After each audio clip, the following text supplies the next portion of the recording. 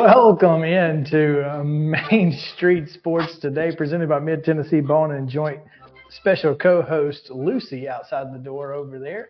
You can hear her barking to start the show. It's always a good time, man. I'm never going to be upset with having the pets in the building. So, it's fun. It's fun. I'm Chris Yao. He's Maurice Patton, and we are excited for our final live show of the week. But don't miss Friday, because don't stray too far from this perch at 2:00. Yeah, because we are going to bring you our normal rundown, which will have schedules for the weekend on Friday. We'll also have our college football picks, and then we'll have some of our favorite interviews from the last couple of weeks for a best of-ish edition. I don't know if it's the best of, but it's the most topical of, if that makes sense. Yeah. And so, and some of it will be the best. Well, I mean, considering all of our stuff is good. Exactly. It's hard to, it's kind of all the best. Exactly. Just the whole thing across the way. So we are excited for today's show. We've got Chase Brooks, who's going to join us. He is the head football coach at East Robertson, and they're getting ready for the first time in school history to play football after Thanksgiving. It's exciting, right? I mean, you can't beat that. And so I'm sure Chase has been making the media rounds this week around Main Street, but we're going to grab him as well. We'll also talk a little baseball, because for whatever reason, and maybe it's because this past year I've followed a few more baseball accounts, but it just feels like baseball season never ended. Major League Baseball. It kind of ended for us, but but news-wise, like I'm seeing news every day. Like I'm seeing, obviously we had a lot of managerial openings, which is unusual. We have, the free agent hot stove is insane. So we're going to talk to John Parado of Sportskeeda, and that's exciting. Yeah, long time friend. I guess we began interacting when I was covering the Nashville Sounds when they were the Pittsburgh Pirates AAA affiliate. That makes sense. He was covering the Pirates. And so it was good for him to have somebody on the ground with the top affiliate for the Pirates. And it was good for me to have somebody up top to, just kind of see what the thinking was about different folks and things like that. And so, we've known each other a long time. Well, I'm looking forward to getting his thoughts on, the managerial musical chairs that took place and other such stuff. So should be a good segment. It is, in fact, going to be a good segment. We got a lot of great stuff to get to, and so we will do that. But before we get into the crux of the show, Mo, do you want to do Thursday sponsor today, since we won't be on the air tomorrow? I can do that. Let's do that. Okay. And we will give you the results from yesterday and today's schedule on the rundown. This is the rundown. Today's rundown is brought to you by Mockingbird Title and Escrow, an attorney-owned and operated full-service title company in Middle Tennessee that will get your deals closed without worry and fuss. A family business that offers the highest level of expertise in the industry when it comes to closing and funding your real estate transactions. Consider them part of your team. Call 615-274-8698 or visit mockingbirdtitletn.com today. Girls basketball action yesterday. Baylor down to Brentwood Academy 48-31. It was Blackman 62, Beach 45. Loretto downs Clements of Alabama 56-53. Coffee County a 61-26 winner over Oakland. Columbia Central downs Summit 48-38, while Richland was a 50-39 winner against Community. Good Pasture downs CPA 41-37. Eagleville 53, Cascade 34. East Robertson 69-52 over McEwen. Mount Pleasant falls to Forest 51-47. Franklin downs Riverdale 77-52. It was Collinwood 38. Giles County 29, Green Hill 59, John Overton 41. Frank Hugh was a 52-35 winner over Hampshire. Creekwood downs Houston 52-43. Summertown 52-23 winner over Huntland. Pearl Cone Downs Independence 52-44. Marshall County a 41-29 winner over Fairview. Cookeville 71. Middle Tennessee Christian 40. Cheatham County 57-19 against Montgomery Central. Nolensville 66, Dixon County 30, DME Academy 66-17 against Page. Wesleyan of Georgia 63, Providence Christian 20. Ralston 59, Clarksville Academy 46, Siegel 53-43 winners over Ravenwood. Station Camp down Springfield 39-17, East Hickman down Spring Hill 53-44. Stewart's Creek 48, Mount Juliet 28, Sycamore 37, Hume Fog 19. Murfreesboro Central 51, Tyner Academy 17, Davidson Academy a 38-31 winner over University School of Nashville. White House Heritage Downs Crosstown White House 39-34, and Lawrence County down in the land of the Pirates of Winfield, Alabama, 53-23 winners for the Lady Cats. So Winfield is the Pirates and Rogers is the Pirates, and there's no water anywhere close. No, and Winfield is off I-22, like if you're going from Birmingham. It's right next to Gewin, and in the middle is Gewin. Gew-Win. It's between Gewin and Winfield. It's Alabama. Boys basketball action from Tuesday. Battleground Academy with a 77-43 win over Tullahoma. Camden Central defeated Dayspring Academy 95-33. It was Cane Ridge 87, East Nashville 78. Blackman with a 47-46 win over Centennial. Clarksville Northwest defeated Clarksville High School 58-54. Oakland 64, Coffee County 56. Summit with a 63-57 win at Columbia Central. Richland defeated Community 67-35. It was Christ Presbyterian Academy 67, Good Pastures 66. Creekwood 49, Harpeth 38. FCA. Oh no. Franklin Christian Academy, I think 52, Holyoke 52. Donaldson Christian Academy 57, Merle Hyde 52, Providence Christian 82, DeKalb County 52, Eagleville 49, Cascade 41, Ezel Harding with a 71-55 win over Franklin Road Academy. Friendship Christian defeated Liberty Creek 82-34. Frank Hughes with a 56-24 win over Hampshire. Lawrence County defeated Marion County of Alabama 64-50. Marshall County with a 57-34 win over Fairview. Zion Christian 92, Middle Tennessee Christian 78. Middle Tennessee Christian hit 17 three-pointers in that one, by the way. And 92. 92, yes. Green Hill 70, Murfreesboro Central 35, Nolensville 66, Dixon County 43, Page 77, Tennessee Heat 74, Ravenwood with a 63-46 win over Hickman County.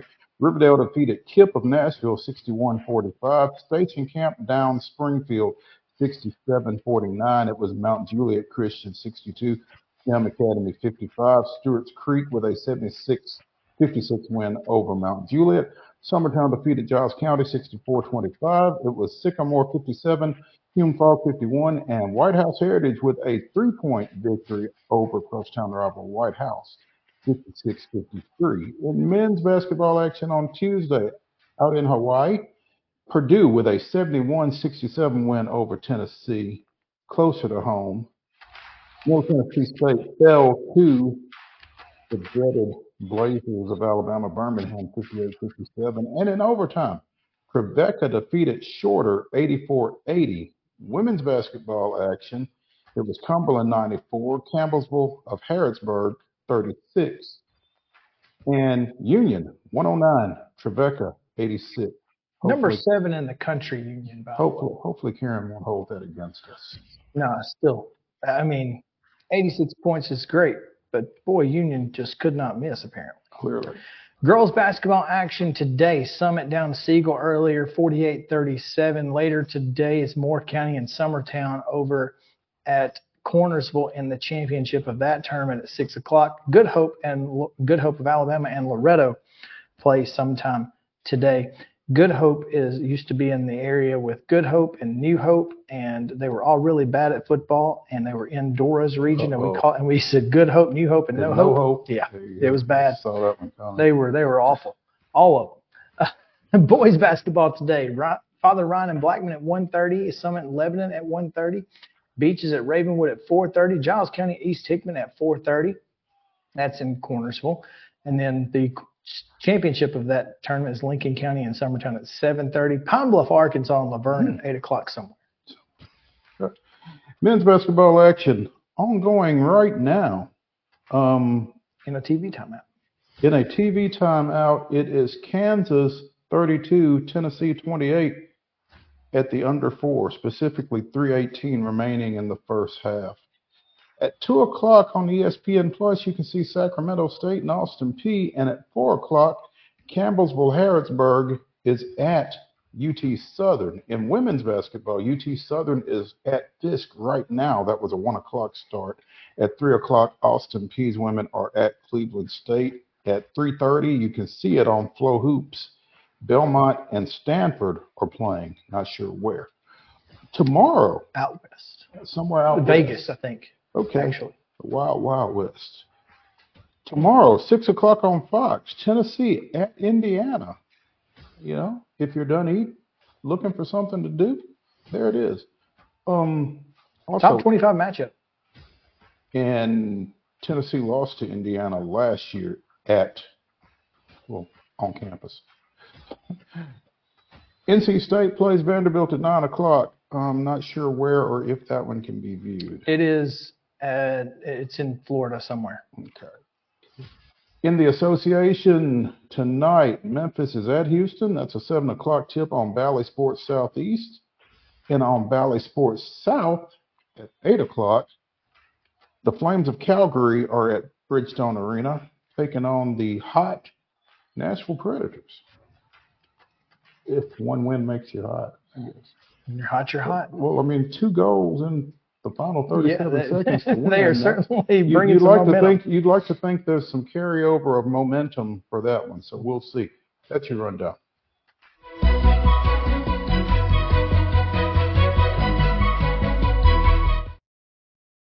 Top Stories brought to you, as is each and every day, but most certainly this week, by our friends at Piggly Wiggly and Neely's Mill Shopping Center in Columbia. Go by and see them for all of your Thanksgiving dinner needs. They've got it all. Trust us. Just go over there. If you're missing 1 or 2 things today, now's the time. Now is the time, literally. While we're still here, because otherwise you may catch us. Or you can get, of course, every day fresh hand-cut meats and everything else. It just cost plus 10 at the register. So, again, our friends at Neely's Mill, Piggly Wiggly, make sure to go see the fine folks over there. Top story first, before I guess they're both kind of lists, but we'll get into the Tennessee Sports Writers Association's Players of the Week at the collegiate level. Yes, in football, MTSU quarterback Nick Battiato completed 18 passes for 242 yards, 3 of those going for scores, also rushed for 92 yards on 15 carries. That passing performance was his 9th 200-yard game of the year, and MTSU won 34-30 against Texas El Paso, or UTEP. Defensively, Tennessee Tech linebacker Aaron Swafford racked up 5 tackles and 2 interception returns for 52 yards. Each of those picks set up touchdowns for the Golden Eagles in their 35-0 win at Tennessee State to close their season and to close, unfortunately, the career coaching career at Tech of Dwayne Alexander. That was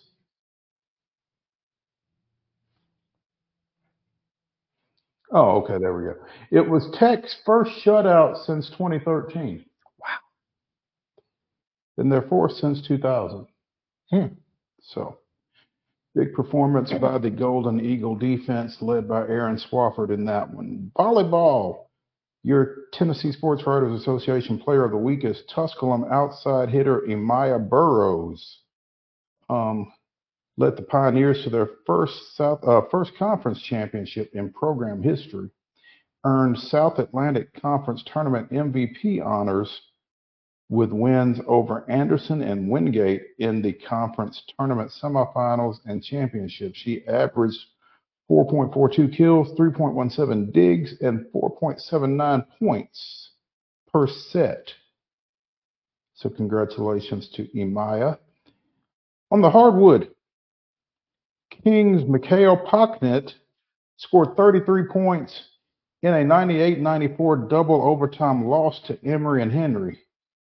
Also had 5 rebounds, shot 12 of 23 from the floor, 9 of 16 from the free throw line. So, again, Mikhail Pocknet walked into the locker room after the game and said, I didn't lose. Y'all lost. Y'all lost.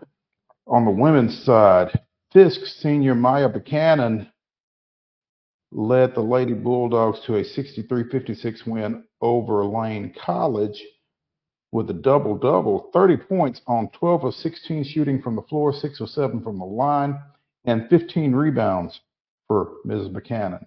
So congratulations to her and to King's Mikhail Pocknet, Tusculum's Imaya Burrows, MTSU's Nick Vadiato, and Tennessee Tech's Aaron Swafford, the Tennessee Sports Writers Association Player of the Week honorees in men's and women's basketball, volleyball, and football, respectively. All right, we go now to the Mr. Football finalists. The 2023 Tennessee Titans Mr. Football finalists were announced last night with Coach Vrabel and Mike Keith on the show. Mike Vrabel asking if the Blue Cross Bowl rotated when talking about Chattanooga. So interesting. Maybe not now, Coach. Maybe not while you're still here. But we'll see. Anyway. Shots fired. Hey, I don't know. I'm just saying. Division I Class 1A finalists out of Cornersville High School. My man. The founding father himself, Ben Franklin. I'm going to call him that in a story or something. We're covering him in basketball at some point. I'm going to have to call him that. Cameron Schlicht of Dresden High School reminds me of that. Better you than me. What was the movie Schlitzmalt Liquor from the other with Eddie? Oh, Eddie Griffin. Yeah. You telling me you ain't got no Schlitzmalt Liquor? Cameron Schlicht of Dresden High School. Was it Undercover Brother? Yes, that's exactly what it was. Yeah. And then Dawson White of Moore County High School, your Class 1A. Ben Franklin, Cameron Schlicht, and Dawson White, Class 1A finalists. In Class 2A, we're getting ready to talk to one of them's coach here in just a second. East Robertson's Isaiah Groves is a Mr. Football finalist, along with Stone Wallace of Decatur County Riverside and Mount Pleasant's own Darian Meza. He of the 85 touches, 18 touchdowns. That's a touchdown less than every 5 touches, by the way. So, yeah. That's a good. That's a fantastic average there. In Class 3A out of Sheffield, it's Rodarius Jackson from Covington High School, Skyland Smith, and Alcoa's Brandon Winton Jr. Surprise Alcoa with a finalist. Go figure, huh? Gabe Borders of Macon County is a Class 4A finalist, and he's probably got a shot because the other two, as teammates, may very well have split the votes. Zion Simpson Smith and Keyshawn Tarleton of Pearl Cone are your other two Class 4A finalists. Are they ranked choice? Like, do you vote for like 3 or do you just vote for 1? I don't. Okay. Well, I feel like that would matter because if they were 1-2 with each other, one of them, who knows? Yeah, exactly. So, Class 5A out of Page, Eric Hazard, who has had some things to say about the Mr. Football Award over the last week. Oh, really? So, yeah. Okay. Kelvin Perkins of Southwind High School and Dominic Reed from Centennial. So for the second time in as many weeks, Hazard is going to see one of his opponents in this race because Page just defeated Centennial and Dominic Reed 14-7 last week, and they get Kelvin Perkins and Southwind coming to town Friday night. So, couple of Wilco kids. In Class 6A, Bradley Central's Boo Carter and a couple of Rutherford County kids, Riverdale quarterback Braden Graham and Oakland running back Dwayne Morris. Did they spell his name wrong? No, that's the correct Okay. spelling. I'm not sure if I'm pronouncing it correctly, to be honest. Maybe it's just Dane. Dawn Or Dawn. I'm question. I'm not entirely sure, but that's the way it's been spelled ever since he got here. Division II Class A, Monte Baldwin snubbed. Yes. Jalen Mosley of Jackson Christian, Brian Shields of First Assembly Christian, and Tyson Walcott, who should probably be the runaway winner 52 touchdowns. out of Friendship Christian with a state record. Most touchdowns in a season. Well, I'd like to think One would think. 52 touchdowns would be a state record. Right. Yeah. In Division II AA, Marquise Barrett of Knoxville Webb, Cruz Law of Christ Presbyterian Academy, I believe he is committed to North Carolina, and Ty Clark III of Franklin Road Academy, who just here in the last 48 hours committed to Wake Forest. Going to be a Demon Deacon. Congratulations to him, and good luck here. Speaking of Demon Deacons, stick around after the next segment. Mm-mm. It's going to be fun. Division II Class wait. Just Division II Class AAA, Caleb Beasley of Lipscomb Academy, Carson Gentle of McCallie, and Amari Jefferson from Baylor in the AAA finalists. And in your Kicker of the Year category, your finalists are Grant Chadwick from Tullahoma, Daniel Echeverria from Mount Juliet, and Owen Taylor from Knoxville Halls.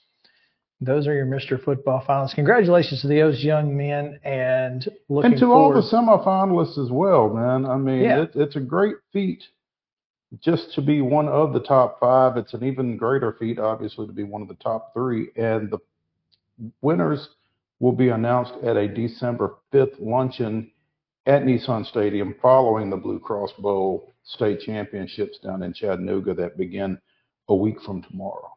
So. Now we'll take that break. When we come back, we've got Chase Brooks of East Robertson joining us to talk a little bit about his football team playing a little Turkey Day football. So stick around. We'll be right back after this.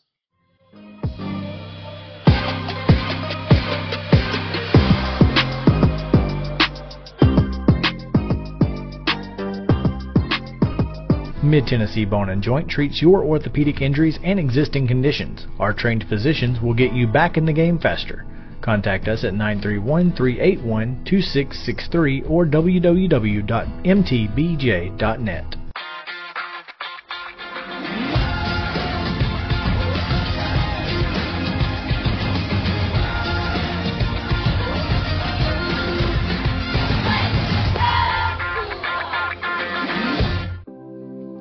Custom Stone Handlers supplies over 600 distributors and suppliers with quality stone products. Along with River Stone, we produce and distribute over 100 building, landscape, and other bulk products. Our goal is to provide quality products, service, and partnerships to ensure our customers' success. We firmly believe that the measure of any person or company is how they treat other people and customers. Give them a call at 931-490-4990 or visit CustomStonehandlers.com. Mockingbird Title and Escrow is an attorney-owned and operated full-service title company in Middle Tennessee. We get your deals closed without worry and fuss. We're a family business that offers the highest level of expertise in our industry when it comes to closing and funding your real estate transactions. And it's a job I really love. I'm passionate about this. I'm enthusiastic about this. I like to think we're pretty well-rounded and can deal with a wide range of needs and a wide range of clients. Call 615-274-8698 today. With Lee Company technology, the best handymen are hands-off. Lee Company techs have been using visual findings and other smart technology tools for years to add transparency and virtually take customers along. You see what we see. whether we're in a crawl space or on a roof. With Lee Company, technology helps us help you, no matter what's happening in the world or at your house. Piggly Wiggly, located in Neely's Mill Shopping Center, is Columbia's locally owned and operated Cost Plus 10 grocery store dedicated to serving the community with low prices and smiling faces. Piggly Wiggly offers fresh, hand-cut meats daily as well as daily hot plate lunches from their deli counter. You're certain to see smiling faces and a helping hand when you're here at Piggly Wiggly. Come by and check out our fresh produce, high-quality meats, and more. Down home, down the street, we'll see you at the Pig. Mid-Tennessee Bone and Joint has been the official sports medicine provider for Maury County Schools for more than 40 years. We specialize in orthopedic service, and our Ortho Quick Walk-In Clinic lets you bypass the ER. Visit us online at www.mtbj.net.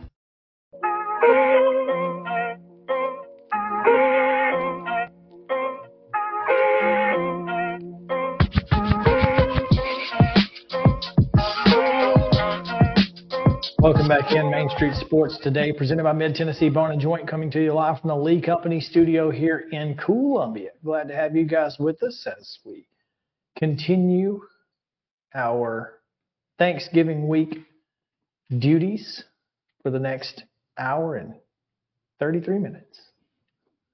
But who's counting? Not me at all. What are you talking about? Looking forward to this next segment because if you're still playing football this time of year, it means you've got a chance to find your way to Chattanooga within a week. And this next team is on a bit of a crusade after drubbing Smith County last week in the quarterfinals and that rematch between the two teams. East Robertson now with a chance, with a win, to go to the Blue Cross Bowl. And we have their football coach with us, Chase Brooks, joining us. Coach, welcome in. Thank y'all for having me. Thank you for joining us, Coach, and thank you also. We have a picture of you promoting your appearance with a flat bill, and I am glad that is not the case for your live appearance here, because I was getting ready to wear you out, man. But One of the baseball coaches hooked me up when I first got there with that flat bill hat. So that's what Chris. That's what Chris said. So yeah, okay. That's a much better look, man. Hey, congratulations to you guys again in the semifinals for the first time in program history. Not satisfied, but at the same time, a great feat. No doubt. We're fortunate enough to come here last year and had a great group of seniors that kind of got everything rolling. We had some underclassmen that kind of learned from the seniors, and so we just feel like we got this thing going in the right direction. We try to create a constant atmosphere of competition, no quit mindset. Finish everything we do to the best of your ability, and it's really called on. Like I told the last couple of teams, that before I felt like these teams that were here, winning the games, hoping they can win, or thinking they might be able to win. But now, we're trying to instill and give these guys the attitude that, we're supposed to win. Every time we step on the field, that, you're expected to win and supposed to win these games. And, that's I guess it's a new mindset at East Robertson, because anybody that's familiar with that school, with that athletic program, baseball, boys basketball, I mean, talent has never been an issue in Cross Plains. No, there's some unbelievable teams. The basketball teams have won state going back several years, in the 70s and 80s, 90s. And again, recently, just a couple of years ago, boys baseball just won a state championship just a couple of years ago. Our girls basketball team is, playing phenomenally right now. They got some really young talent, and then, we've had a great run so far here in football. Yeah, sometimes it seems like success at a school, especially a small school, breeds success in other things.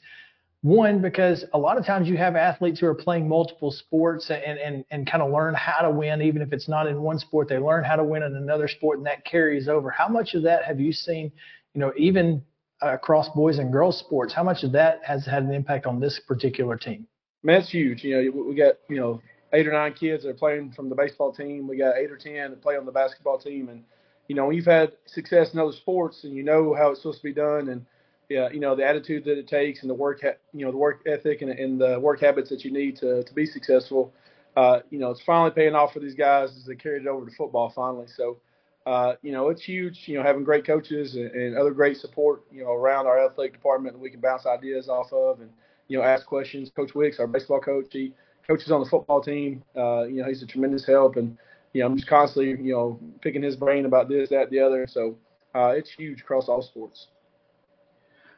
Chase Brooks, a second-year football coach at East Robertson, joining us here on Coach's Corner on Main Street Sports Today, presented by Mid-Tennessee Bone and Joint. Coach, looking at your schedule and your results, it looks as though offense is where y'all hang your hats.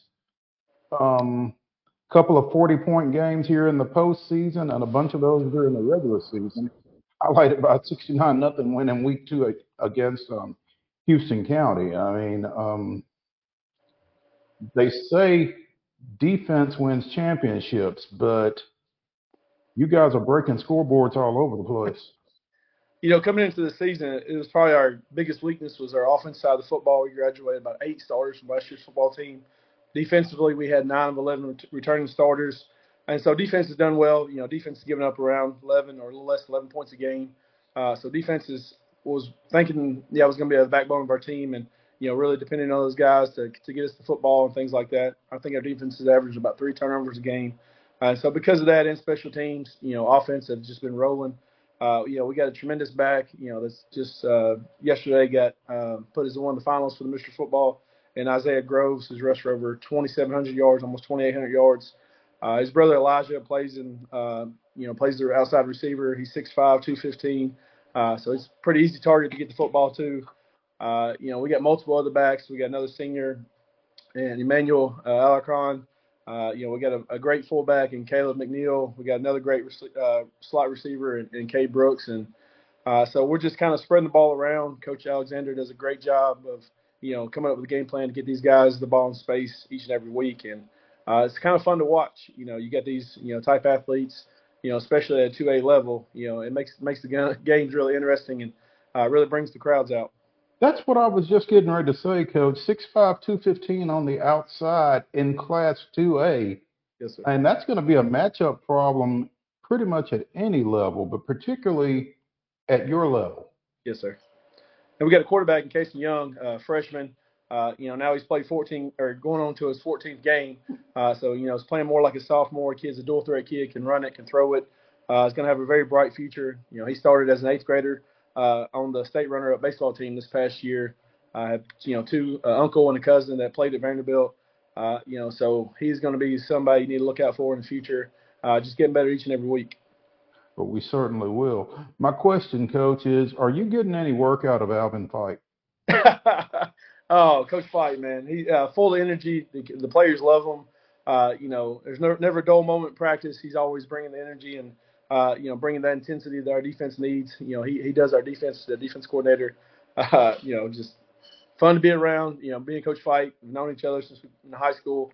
We both won Mr. Football the same year. We got to play in an all-star game together, and we hung out a lot, that senior year. So it's just been fun to bring him back around and get him around our guys. And, like I said, he's a ball of energy, and he brings everybody up. Has he come out in pads yet?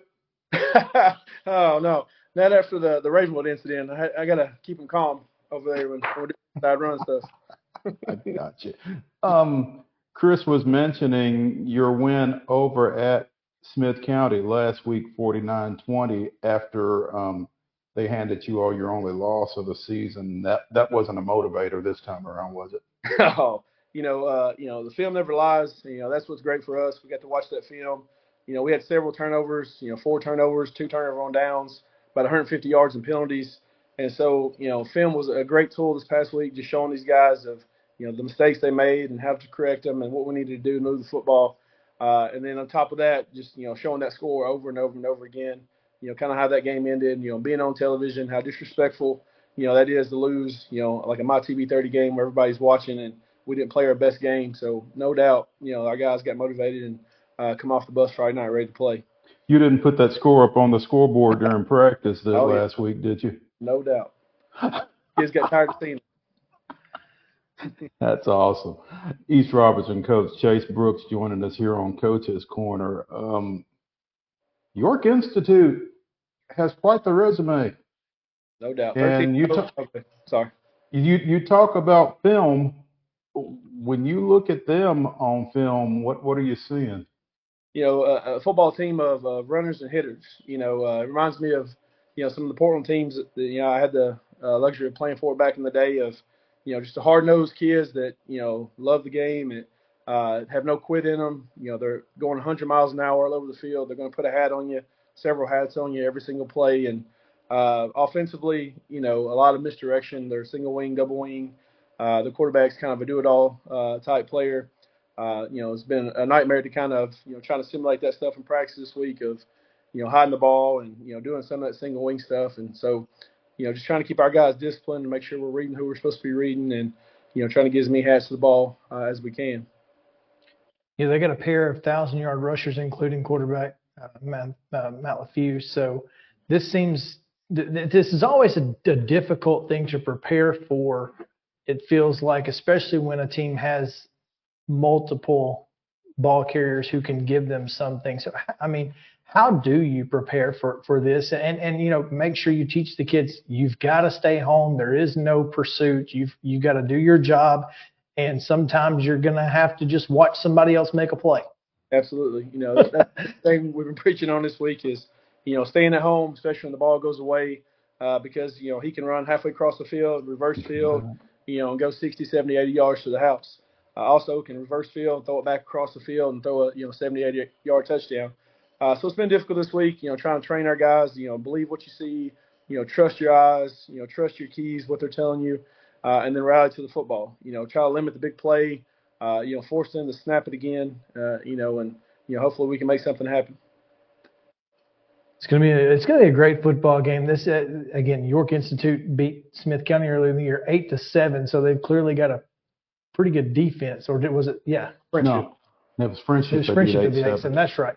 But they've clearly got a great defense, so your offense is going to have its hands full, but obviously have found their way here late in the season. So I'm looking forward to, again, at this time of year, every game is a great football game, I feel like. And so being able to play after Thanksgiving and prepare during Thanksgiving, it's a little different for your kids, but I know they're enjoying it. Yes, sir. Had a team meal today after our practice. Had one of those big Thanksgiving meals, turkeys and all kinds of dressings. The community came in and, really supported us and cooked us some great home cooking. So hopefully we didn't get too full and we still kind of run on Friday, I hope. Now, will y'all do anything tomorrow, Coach? I'm always kind of fascinated by how coaches handle, the actual holiday. Will y'all get together at all? Yes, sir. We'll do a script day where we kind of go through, every phase of the game and offense, defense, game plans. I'll be out there about an hour and a half, just kind of, rehearsing and going over everything to make sure we're focused and ready to go. We'll do it really early in the morning so we don't affect, hopefully, any noon or afternoon plans, for their family gatherings. Yep, it's always a weird time of year, but you're always happy to be playing in it. Coach Chase Brooks with East Robertson joining us here on Main Street Sports today, presented by Mid-Tennessee Bone and Joint. Coach, we certainly appreciate you taking some time with us. Look forward to catching your game on Friday night, and good luck. Yes, sir. Thank y'all. We appreciate everything y'all do for high school athletics. Thank you, sir. Good luck tonight. All right. Mo? Chris? Talk about some of our local standouts. Mm-hmm. We've got a couple awards, a little hardware to hand out, which is always a good time. We'll start with the End-to-End Life Team of the Week, presented by our friends at CustomStonehandlers.com. Give them a call, 931-490-4990 for all your rock needs. The Rock Man will get you set up. The Rock Man, absolutely. And I don't know if he gives you a discount for saying Roll Tide or not, but if you do, you never know. It might put you in the right direction. Mm. Yeah. Our Custom Stone Handlers End-to-End Life Team of the Week this week is the Culleoka Warriors, Blue Devils, Depends on what The Warrior night it Devils. is. The Warrior Devils. That's what I've There been we calling go. them. The Warrior Devils. They opened their season with a pair of victories last week, defeating Zion Christian on the road 68-63 and winning at home against Forest 68-59. So congrats to Mike Lovett. veteran coach Mike Yeah. Lovett and the Culleoka boys basketball team, our Custom Stone Handlers, and to win Life Team of the Week. And our Mid-Tennessee Bone and Joint Athlete of the Week from our other, or one of the other non-football playing schools here in Maury County. Yeah. If you're not familiar with this name, then shame on you. Get there. You will be. Santa Fe Junior Alden Slaughter announced his presence with authority, scoring 41 points in the Wildcats opener at Fairview. Man. And Fairview was not prepared for what Alden Slaughter was bringing. man, goodness gracious. And now that he's around 6'1", it's scary. Yeah, because telling you. now when he gets to the rim, he's not necessarily pulling up. Doesn't have to stop and hit that fadeaway. No, he might be looking to take somebody's arm with him to the rim. So, Put you on a poster. yeah, coming soon to a gym near you, Alden Slaughter averaged 32.5 points in a pair of Santa Fe victories last week. Also a double-double because he had 14.5 rebounds and 5 assists in those 2 victories. So congratulations to Alden Slaughter, our Mid-Tennessee Bone and Joint Athlete of the Week, and I'm betting this won't be the last. Probably not. We're going to take a break. When we come back, talk a little bit about last night's Tennessee-Purdue game, but may just want to forget it. Tennessee and Kansas playing right now, playing a really good basketball game, but also college football playoff reactions, and we'll get into a little bit about Jim Mora and what's the coach of Wake Forest's name? Dave Clawson? Mm-hmm. Dave Clawson. They had some things to say over About each other? No, Oh, no, okay. about college sports, and it's interesting. So stick around. Main Street Sports Today, presented by Mid-Tennessee Bone and Joint. We'll be back in just a moment.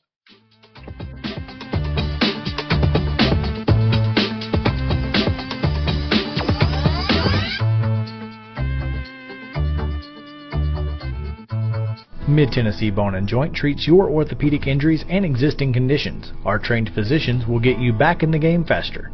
Contact us at 931-381-2663 or www.mtbj.net.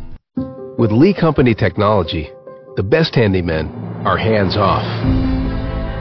Lee Company techs have been using visual findings and other smart technology tools for years to add transparency and virtually take customers along.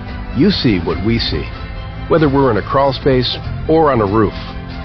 With Lee Company, technology helps us help you, no matter what's happening in the world or at your house. Jones & Lang Sporting Goods here in Columbia has been outfitting teams, officials, and anybody else from T-ball to college for 50-plus years. Be sure and check them out at 931-388-8060 or online at jonesandlang.com. Jones & Lang Sporting Goods, the look of a winner. Zion Christian Academy, zioneagles.org or 931-388-5731. You can schedule your appointment. Go tour their campus. It is beautiful over there, and you're definitely going to want to see it. Again, it's zioneagles.org. Give them a call, 931-388-5731, and schedule your tour today. Mockingbird Title and Escrow is an attorney-owned and operated full-service title company in Middle Tennessee. We get your deals closed without worry and fuss. We're a family business that offers the highest level of expertise in our industry when it comes to closing and funding your real estate transactions. And it's a job I really love. I'm passionate about this. I'm enthusiastic about this. I like to think we're pretty well rounded and can deal with a wide range of needs and a wide range of clients. Call 615-274-8698 today. Mid-Tennessee Bone and Joint has been the official sports medicine provider for Maury County Schools for more than 40 years. We specialize in orthopedic service, and our Ortho Quick Walk-In Clinic lets you bypass the ER. Visit us online at www.mtbj.net.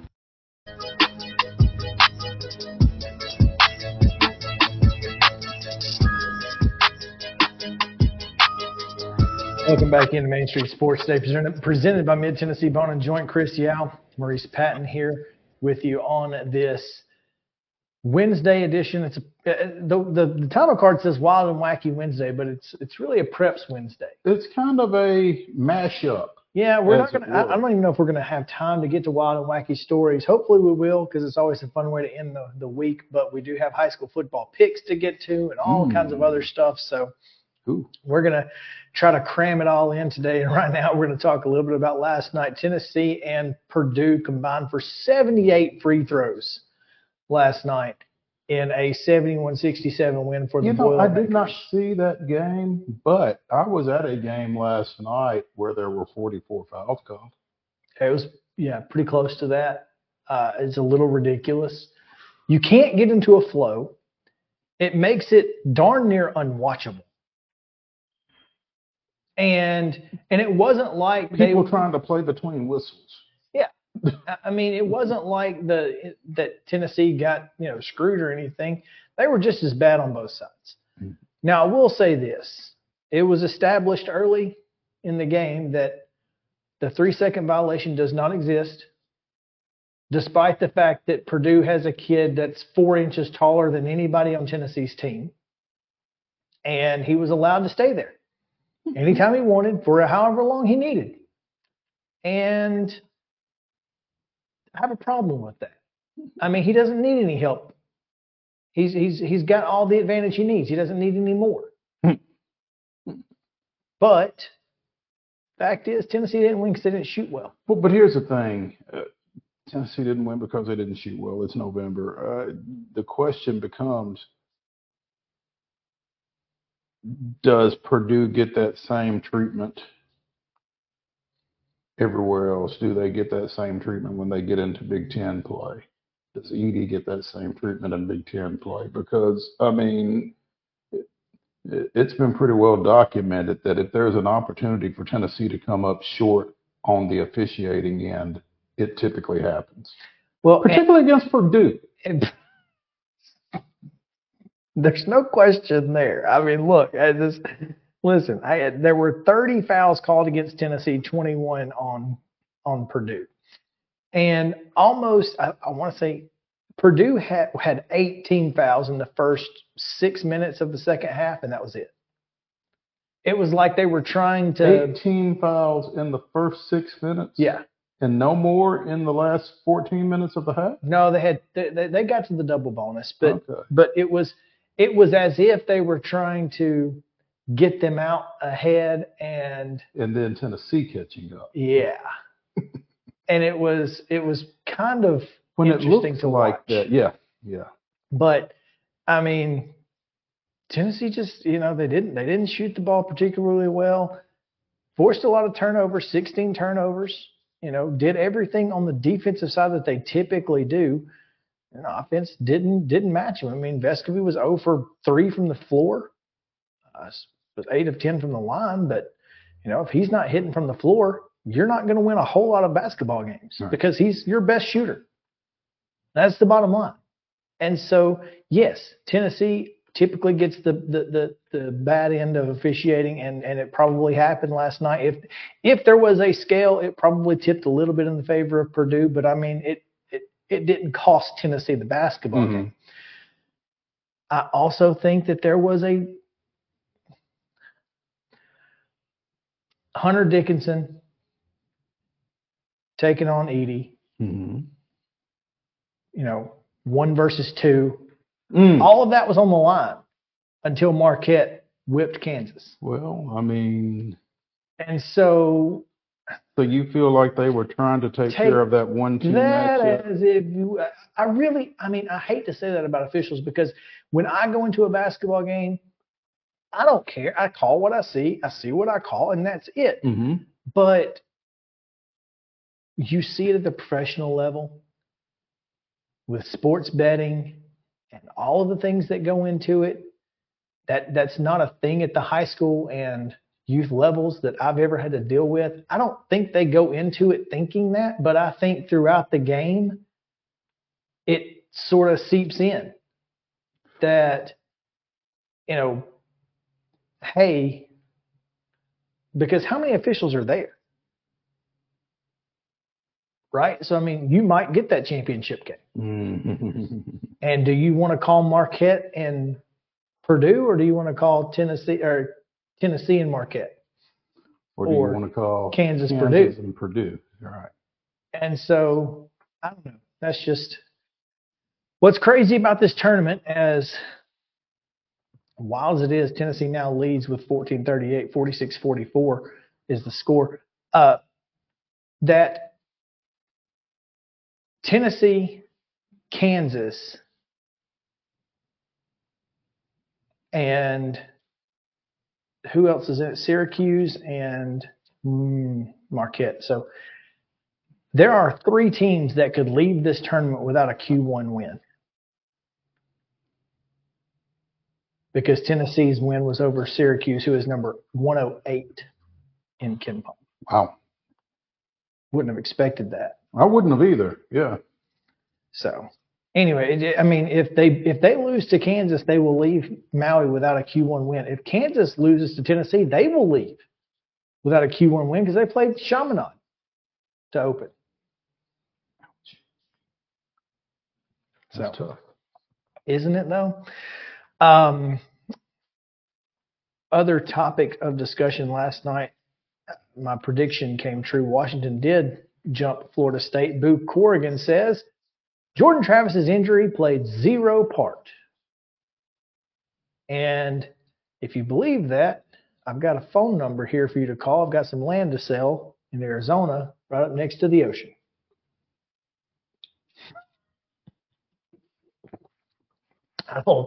I don't believe that, is what I'm telling you. I understand that you don't believe.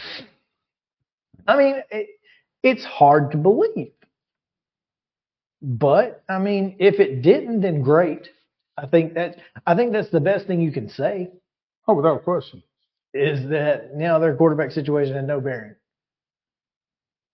Yeah. But again, it doesn't matter, right? It shouldn't matter because Oregon, Ohio State and Ohio State, Michigan, one of them is losing. So whoever 5 is still in position. Absolutely. The number 5 team is in position. As long as nothing else happens. So long as the unthinkable doesn't happen and Oregon beats Washington and Alabama beats Georgia. Texas wins the Big 12, and then you've got a situation because keeping the SEC champion out is almost impossible, but Texas beat them. So then what do you do? How do you put both of them in over, undefeated ACC champ Florida State? I don't think you can. So then it's a big mess. It's a nightmare, despite what anyone else might tell you. Nightmare. But Florida State is in position. If they go undefeated, again, Louisville's 10th in the country. They're number 10 in the country. Now watch Kentucky go out and beat them, as they have done a couple of times in this series with Louisville ranked. Well, and to compound that, watch Kentucky go out and beat Louisville, then watch Louisville beat Florida State. Well, I think Louisville losing to Kentucky and then Florida, I think it would really hurt Florida State's chances in the event that Alabama were to win. If Louisville's ranked 10th going into the ACC title game, Florida blows them out, Florida State blows them out, then, you probably are fine with putting Florida State in at like 3 or whatever and dropping out Washington if they lose, or moving Washington up and moving Florida State in, or whatever it takes, right? But if Louisville loses and Florida State still wins, it's a lot harder to make the argument that even at 13-0 with that record, Washington's got the number 1 strength of record in the country. Oregon with a win over them avenges their only loss at a neutral site, and it just creates chaos. And I'm here for it. There we go. I'm 100% here for it. Other topics in the college football world, Mo. Coach Mora up at UConn. Now, please understand that after his BS comments about the University of Tennessee and that whole situation. I have Very little use. very little Very little use for him. for Jim Mora Jr. But he said something that I absolutely 100% agree with yesterday in his press conference when he basically told UConn supporters and football fans that if they were unwilling to participate in NIL collectives and helping the football team compete at the same level as the Liberties and even JMUs, that if you want us to beat North Carolina, if you want us to beat these teams that we're playing, but you're not willing to pony up the cash to get the players capable of beating them, then Shut up. you don't have the right to talk. If You you're can't not complain. going to help us get the players to beat them, then you're not entitled to five-letter words starting with B Right? when we don't beat them, starting with B. Yeah. Yes.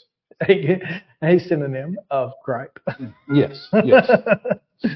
when they don't move. So there you go. So and then compound that with Dave Clawson's comments about These do kind of nicely dovetail, don't they they? really do, because it does show a lot about the state of college football and how it's currently sitting. Notre Dame Senior Day video for former Demon Deacon Sam Hartman. Dave Clawson says, "You only dated him for a couple of months. It can't be love. We're the ones that love him. We had 5 years with him. You rented him for a season. Here's a guy we recruited. We developed. They're putting a video on him saying, 'We will always love you.' When that video is played, it's just like, holy cow, this is where college football is. And that's Where they the don't. crux of it. This is where college football is. You're gonna see this again. Maybe not Dave Clawson, maybe not Wake Forest, but you're gonna see something similar. I mean, Well, go back to as far as Russell Wilson, North Carolina State to Wisconsin. I mean, Jalen Hurts, which is a little different, obviously, and both of these are graduates. I mean, Sam Hartman graduated. mm-hmm. He transferred to a school where he felt like he could compete for a national championship. I'm not mad at Sam Hartman. I'm just saying that's where college football is, Mm-hmm. and it's a little rough when you're the one getting jilted. and you have to watch someone else say how much you love a guy that you created, basically. Mm-hmm. It's tough, but This this is where college football is. So you got to live with it. And the Wake Forests of the world, the UConns of the world, you only have two options: pony up or shut up. That's it. Those are your options. And I don't even know really if Pony the up is Wake even- Forest yeah. and the UConns and the folks of that ilk can really pony up to the point that they would need to for it not to be an issue. Absolutely. They don't have the same, they don't have Tennessee NIL ability. They just don't. They're not going to. They don't have Florida State. Florida State, by the way, just announced the Seminole streaming network, which is probably going to end up being a revenue generator for NIL. Oh, without question. So, Well, it's going to be a revenue generator, period. yeah, But a lot of that is going to find its way to NIL. so we'll see how that all plays out. We're going to take a break. When we come back, Terry McCormick has your Daily Titans report. Stick around. Main Street Sports Today, presented by Mid-Tennessee Bone & Joint, is back after this.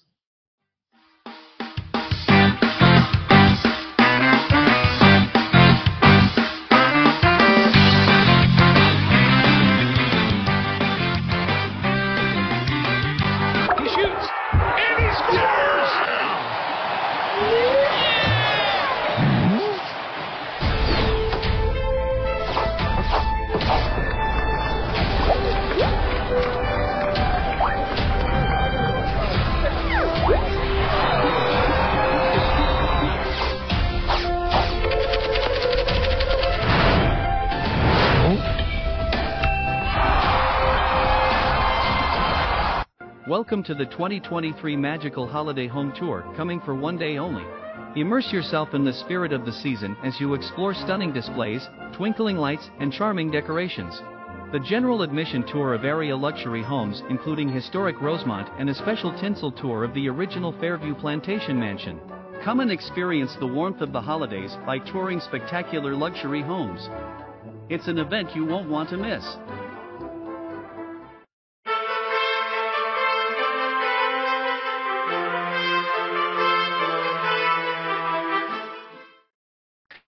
Time now for the Daily Titans Report from Titan Insider Terry McCormick.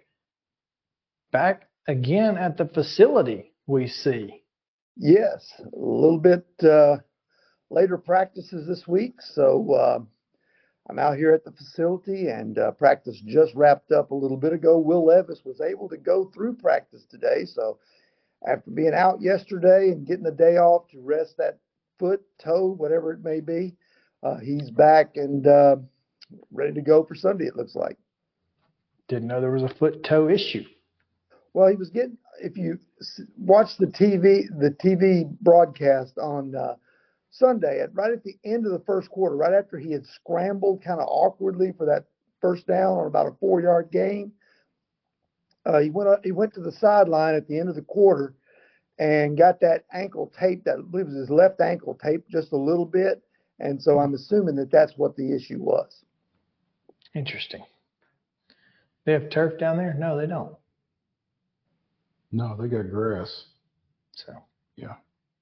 Don't blame the field. No, this is not a field issue, you wouldn't think. Or maybe it is. Who knows? I mean, it depends on what day it is. There you go. And by the way, there may be yet more changes on the offensive line. How about that?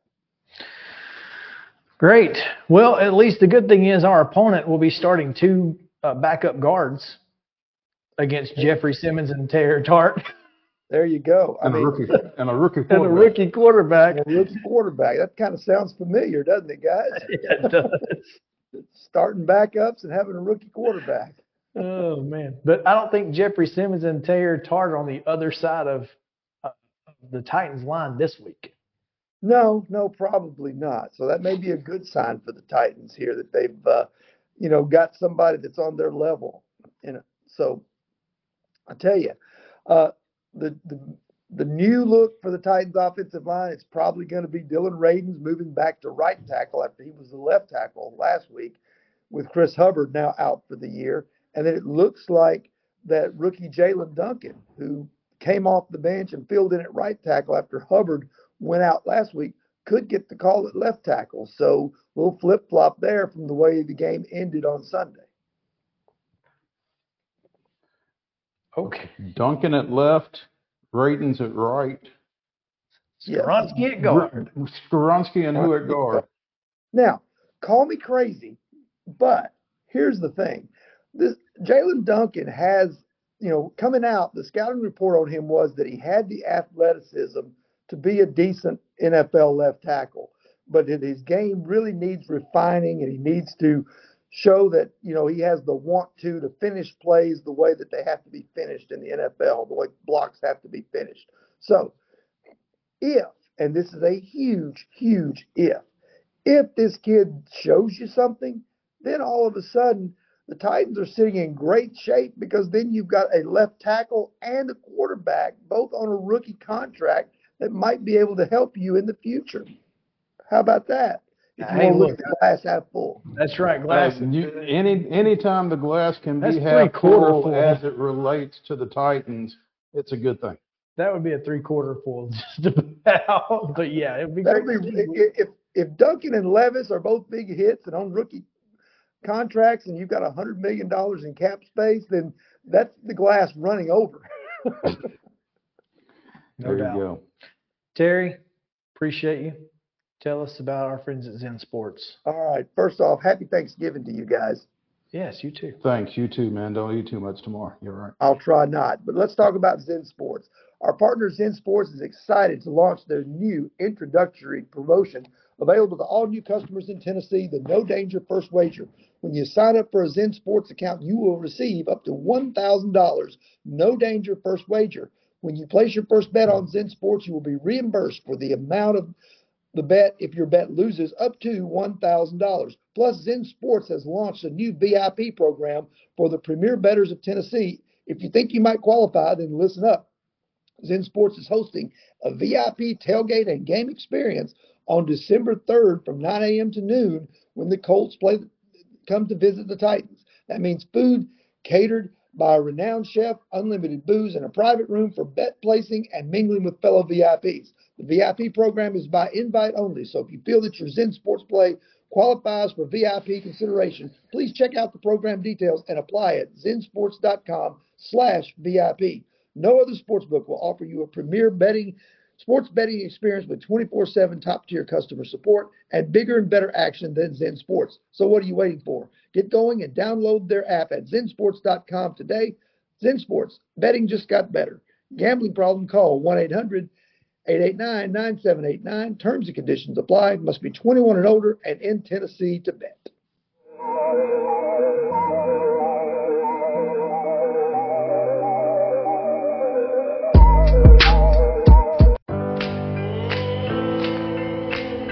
Smiles. These are the healthy smiles of real Delta Dental members.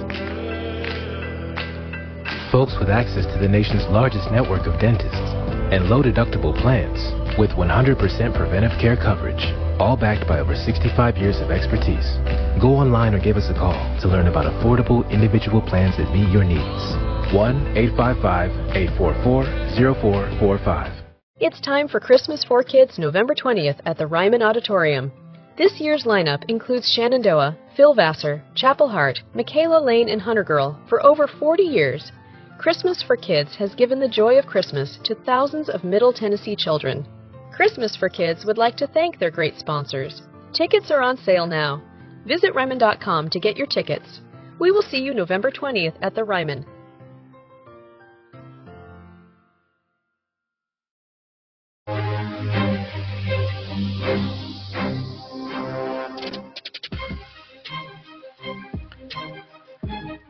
Welcome back in Main Street Sports Day, presented by Mid-Tennessee Bone and Joint, coming to you live from the Lee Company studio here in Columbia, Tennessee, just south of Nashville, reaching all the main streets across Middle Tennessee on Main Street Media Television. Of course, you can download it on your Roku, Apple TV, or Fire Stick, as well as your Android or iPhone devices. Make sure to pick us up, Main Street Media TV. Mo, again, as we said earlier, baseball season has, for some reason, not felt like it ever ended. And so there just aren't any games. Well, yeah, no games being played here in the United States. There are plenty of folks playing abroad. That's a good point. But yeah, it's been a crazy, exciting off season to this point. I know Braves fans are on pins and needles waiting for Alex Anthopoulos' next move and for the next person to donate 1% to the Atlanta Braves Foundation. So we look forward to that. Those news drops and press releases, of course, but it's happening all across the country and all across Major League Baseball. And so you reached out and found us a fantastic guest. I reached back. Yeah. John Parado of Sportskeeda has covered Major League Baseball on some level for someone for 40-something years, I think. And he's joining us here on Main Street Sports today. John, as I was explaining to Chris earlier, you and I crossed paths when the Nashville Sounds were the AAA affiliate of the Pittsburgh Pirates, and you were covering the Pirates. I was covering the Sounds, and it was always good for each of us to kind of be able to, check in and see what was going on. So welcome to the show. Appreciate you taking some time with us here. My pleasure to be with you guys. Really enjoy. I'm honored to be asked, Mo, and it's good to see you. We have indeed been friends for a long, long time. Yeah. Wanted to pick your brains, John. The managerial merry-go-round finally stopped yesterday with Mike Shildt getting the gig at San Diego. What did you think about the positions that were open and the folks that were named to fill those positions here in this offseason? Well, I think the biggest surprise certainly was Craig Counsell leaving Milwaukee to go to the Cubs. They're kind of arch rivals, only about 85, 90 miles apart. And Brewer fans certainly weren't real thrilled that somebody who was a Milwaukee native, no less, left the Brewers to go to the Cubs. So that kind of set some dominoes in motion. And Pat Murphy, the Brewers bench coach and longtime college coach at Notre Dame and Arizona State, he got moved up to manager. And I think that makes a lot of sense. The Brewers have had a lot of success lately. Pat Murphy's been Counsell's right-hand man, so it made all the sense in the world to stay in-house instead of going and bringing in a manager from the outside. I know one managerial hire that a lot of people in baseball are really happy for was the Angels bringing Ron Washington in as their manager. Ron, of course, had been the third base coach in Atlanta the last 5, 6, 7 years. And, until this year, the only time the Rangers had ever been to the World Series is when Ron Washington was the manager. And, his tenure ended a little badly in Texas. And I think people always were hoping, because he's a very popular figure in baseball, that he would get another chance to manage. And, he's 71 now, and a lot of people probably thought, well, he probably isn't going to get this chance at this stage of his life, but he did, and I know that's going to be a really good hire for the Angels. And you look at some other ones, San Diego hiring Mike Shildt, that makes a lot of sense. He was National League Manager of the Year in 19 at St. Louis. So, and the Astros also, Dusty Baker retiring and Joe Espada, much like the Brewers did, the Astros promoted Joe Espada from bench coach, and that makes a lot of sense because you didn't need an overhaul in Houston either, so it's good to have continuity. But there were a lot of moves and a lot of interesting ones, but certainly the top of the list was the Brewers-Cubs situation. I would agree with you from the standpoint that no one really realized that the Cubs had an opening until they had an opening. Yeah. But I don't think David Ross knew either. yeah, that's interesting, and I think it's not the first time in Chicago that they've done it quite like that, is it? No, they did the same thing to Rick Renteria when Joe Madden became a free agent, so to speak, when his contract with the Rays ran out after the 2014 season. And the Cubs signed Madden and called Rick Renteria and said, oh, by the way, you're not our manager anymore. But Rick had only been there 1 year, and I'm not saying he didn't get treated fairly, but this is really surprising with David Ross. I mean, he played in Chicago. He was an extremely popular figure as the backup catcher on that 2016 World Series winner. He'd been the manager for 4 years. There was no indication that they weren't happy with the job he had done. They won the division a couple of years ago. They contended this year. Now, I know they stumbled down the stretch and missed the playoffs, but they probably had a better record than most people thought they were going to have. And I'm sure it had to blindside him because, like I said, there was no inkling that he was on the hot seat. And all of a sudden, another manager comes free and he's out of the job. That's a tough one. I mean, that really, from our vantage point, seemed a little odd. You talk about Wash getting the Angels job, and you see Chris's cap. Yep. We are. I think I root for the Braves more than I root for any other team in any sport. So, yeah, it was definitely mixed emotions in this room because, as you mentioned, I think everybody's happy to see Wash in a manager's office again. I'm just not sure. And what I said on the show, I know why the Angels wanted Ron Washington. I'm not sure why Ron Washington wanted the Angels. I guess the only thing is there are only 30 managerial positions in Major League Baseball, and one of them is the Angels. But I just don't know what his chances are of being successful there. I don't either because they've had, they had Joe Madden there, and we know what Joe did in Tampa Bay and Chicago, yet he couldn't win in Anaheim. Brad Ausmus, a very well thought of baseball person, he only got 1 year and he wasn't able to win there. it's a tough spot, and I have to believe, and this is without knowing for sure, is Wash probably thought, I'm 71 years old. I don't know if any more opportunities are going to come through. He almost got the Padres job 4 years ago, and the Padres hired Jace Tingler instead. And we see how that worked. Yeah, real well. I mean, obviously, Wash would have been, Ron would have been much better in that situation than Jace Tingler. But, I think it's just a situation where he knew that he was getting long in the tooth and there probably weren't going to be other opportunities. And I'll say this, the positive way that he is and the way that he runs a clubhouse and just the great teacher that he is beyond a manager, I think he'll do pretty well in Anaheim. I think they'll win more games than you expect them to win. Now, I'm not saying they're going to go to the World Series or they're going to do that, but I guarantee you they'll be a more respectable club with Ron Washington as manager.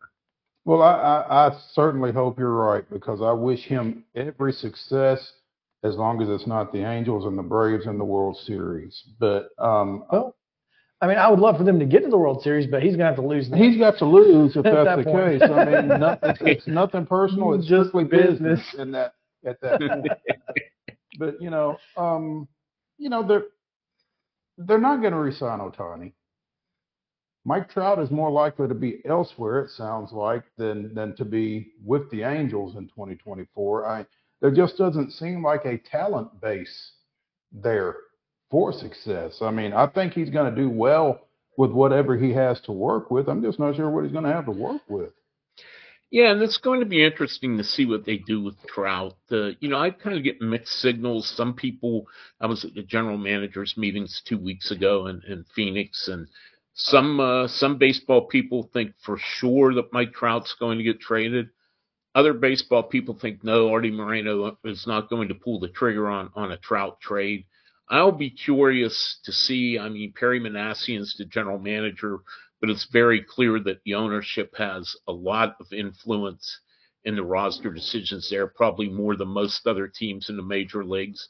So I think if I'm Perry Manassian, I want to tear the thing down and start over. They haven't had a winning season in 8 or 9 years, but I'm not so sure the owner wants to do that, especially in a big market like Los Angeles. I know they're technically in Orange County, but they're in the greater Los Angeles media market.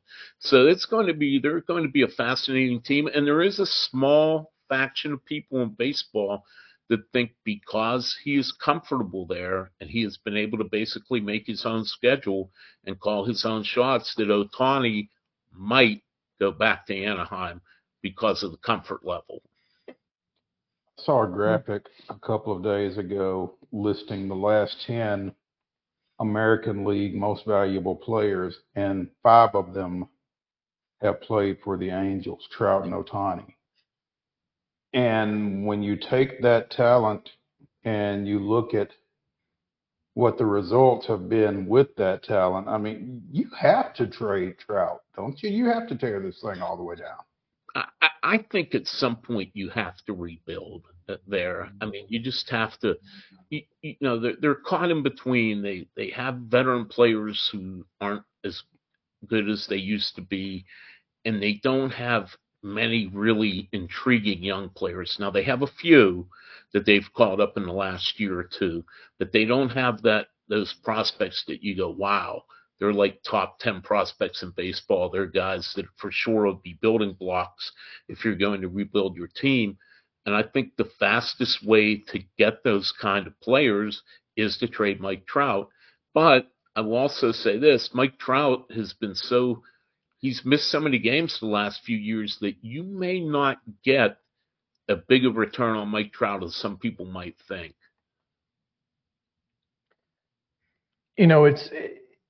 It's interesting because obviously we would love for Wash to have success, but is there a better, more equipped manager in Major League Baseball to take a young team and build them for the next guy?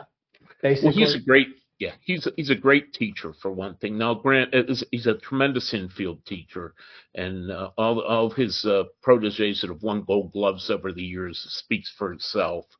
And Wash is the kind of guy that he he creates a good clubhouse atmosphere. His guys want to play for him. They're loose. They're relaxed. And I think when you bring kids up from the minor leagues, the last thing you want to do is put them in a tense clubhouse and in a bad situation. And I think Ron has a very good way about him to put people at ease.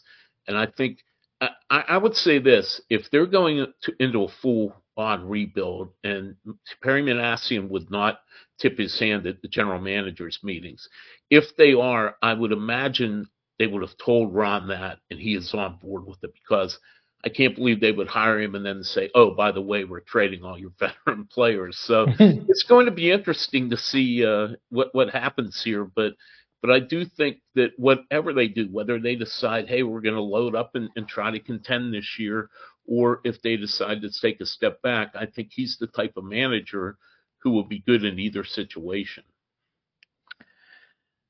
Staying in, we mentioned them just moments ago, but staying in Southern California, the Padres are apparently cutting salary. What does that mean for, one, the club, and do they look desperate, and are other teams like sharks in the water right now looking to fleece the Padres?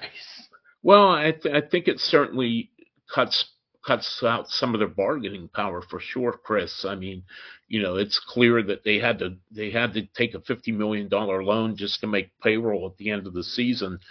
Yeah, I think especially Juan Soto is the first guy that comes to mind as somebody you would trade. He's going into last year before he can become a free agent. And there's a lot of teams that want him. And I guess if your Padres' best hope is so many teams want him that you get the bid against each other. But like you said, again, yeah, they realize the Padres have to trade some people. And when other teams know you have to trade them, you're not going to get as much for them if you're as if you were in more of a position of power. Yeah, I think that's where the Padres are kind of in a precarious situation. I wonder if that's why it took them so long to find a manager. Because who wants to go into a situation where you don't know who you're managing? You don't know who you're going to have, and oh, by the way, all of the best players we have got to go. So just like the Angels. Yeah. And before I get done with things, what the heck is going on in Seattle? Nobody can ever figure that out. They trade players so fast that it's hard to even keep track of who's on their roster sometimes. They came close. They made the playoffs last year. They came close the year before. They came close this year. To me, they're a contending team, a team that's ready to win a division. But now they basically give you Eugenio Suarez away. And, it just happened here an hour or two ago, and I haven't been able to talk to anybody about exactly what's going on out there. But I know this catches me by surprise, and probably a lot of people in baseball. I don't know if it's a move to free up salary to make a big free agent splash somewhere, or that they're taking a step back. I would assume, as close as they've been and having so many good players in their prime, that this is clearing some salary to make a move for somebody on the free agent market. To that point, what was your reaction to the Braves bloodletting right before the non-tender deadline last week? I think they've got 30 guys on the 40-man at this point and cleared off a lot of salary as well as roster space. I mean, I don't think Ohtani counts as 10 players, maybe 2, but what do you feel like the plan is out of there? And I'll preface all that by saying that nobody ever hears about what Alex Anthopoulos is really doing until it's done. But that said, what feel do you get? Yeah, you're right. Alex is very leak-proof. The Braves front office keeps a very, very tight circle, and nothing gets out of that front office. Damn it. I don't. Yeah, tell me about it. Yeah. I don't. As great as Ohtani is, I like the Braves lineup so much that if I were going to spend big time money, I would probably try to go get a top of the line starting pitcher. And their lack of pitching depth, and they had guys hurt. I mean, it showed in the playoffs. They basically ran out of pitching in the second round and lost to the Phillies. But he's obviously doing something. Like you said, they have 10 40-man spots. I mean, he cleared out half his arbitration players almost in one trade with the White Sox for a pretty good lefty reliever who didn't have a good year this year, but has a track record of being pretty good. I mean, obviously we saw he spent some of that money on Reynaldo Lopez yesterday, but I got to believe there's bigger fish to fry than just Lopez. And, again, they're very quiet and nobody really knows what they're doing. It would seem that Yoshinobu Yamamoto, the star pitcher from Japan, would be somebody I think they would be interested in. There's other pitchers. I heard Aaron Nola was one guy that they were interested in, but the Phillies re-signed him. I mean, Blake Snell's out there, Eduardo Rodriguez. There's pitchers out there, but a lot of times the Braves, as you guys well know, is being in the South, they moved the move that nobody saw coming. And so that's why I think it's going to be fascinating here in the next couple of weeks to see what Alex Anthopoulos is doing with all that money. I know one thing, he isn't going to pocket it. They're going to spend to try to win. They may not spend at a level of a few other teams, but they're not going to say, hey, we're going to save this money for another year, because they're in the prime of so many of their players that I'm sure they got something up their sleeve, and I'm as curious as you guys to see what it is. Yeah, it's gonna be interesting again, as we said, to see which press release and whose name is next to donating 1% to the Atlanta Braves Foundation. Is apparently I do enjoy that in all their contracts. Yeah. Well, I mean, it's nice to be charitable. And think of the tax breaks they probably get in Georgia for that. Absolutely. So it's a big deal. But yeah, I'm looking forward to this off season. Obviously, Nashville is home to the winter meetings coming up here in a week and a half, roughly. Yeah, a week and a half. Yeah. So yeah, it's gonna be a big deal here in Middle Tennessee soon. But obviously, winter meetings are a time to get some news, but especially since the GM meetings got canceled out of nowhere. So these could be you didn't get crazy. sick out there, did you? No, I did not. Fortunately, I didn't eat there at that luxury resort because I couldn't afford $24 for a glass of water. So, so I went to In-N-Out Burger instead. And stayed healthy. There you go. Are you coming to Nashville? Yes, I am. I'll be there a week and a half. I look forward to it. Will you be there? We're working on it. We're efforting. We're efforting. Well, we will keep you posted. Absolutely. John Parado of Sportskeeda joining us here on Main Street Sports today. Tell us about Sportskeeda, man. This is something that we don't know a whole lot about. Okay. Well, it's a company. It's a website. It's very popular. It's based in India. Very popular in India and that part of Asia, covering cricket and other sports. They've decided here in the last couple of years to branch into American sports, and they've hired Mark Medina, formerly of USA Today, to be their NBA writer, Tony Pauline, that used to be at Bleacher Report, as their NFL writer, and hired me here recently in the last 6 weeks to be the MLB writer. So it's still relatively new in the United States, but it's an interesting website. They want to do things, they want to grow, and it's worth checking out to see what people think. Super clean, very easy to navigate and read if you are looking for sports news. So yeah, fantastic. Well, glad to hear it. And the checks are clearing, right? As far as I know, the direct deposits are direct depositing. There we go. And as long as that math is mathing, that's all we care about. That's right. That's right. In all cases, secure the bag. Absolutely. Again, John Parado, Major League Baseball writer for Sportskeeda.com, joining us here on Main Street Sports today, presented by Mid-Tennessee Bone and Joint. John, we hope to run across you at the Opryland. Be sure and bring the breadcrumbs. Absolutely. Seriously, Mo, it's always one of the highlights of my winter meetings in Nashville is to catch up with you and get a chance to see you. We'll see what we can do, and regardless, we'll talk soon. Appreciate your time, man. Sounds good. Thanks, guys. I appreciate you having me. All righty. All right, we're going to take a break. When we come back, high school football picks. We've got 8 mid-state games and 2 from outside. So we'll go from Bristol to Memphis this time, Mo. From Memphis to Mountain City. All the way. Yeah.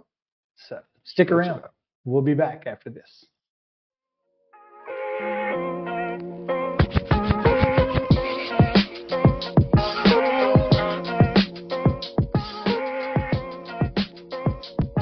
Mid-Tennessee Bone and Joint treats your orthopedic injuries and existing conditions. Our trained physicians will get you back in the game faster. Contact us at 931-381-2663 or www.mtbj.net.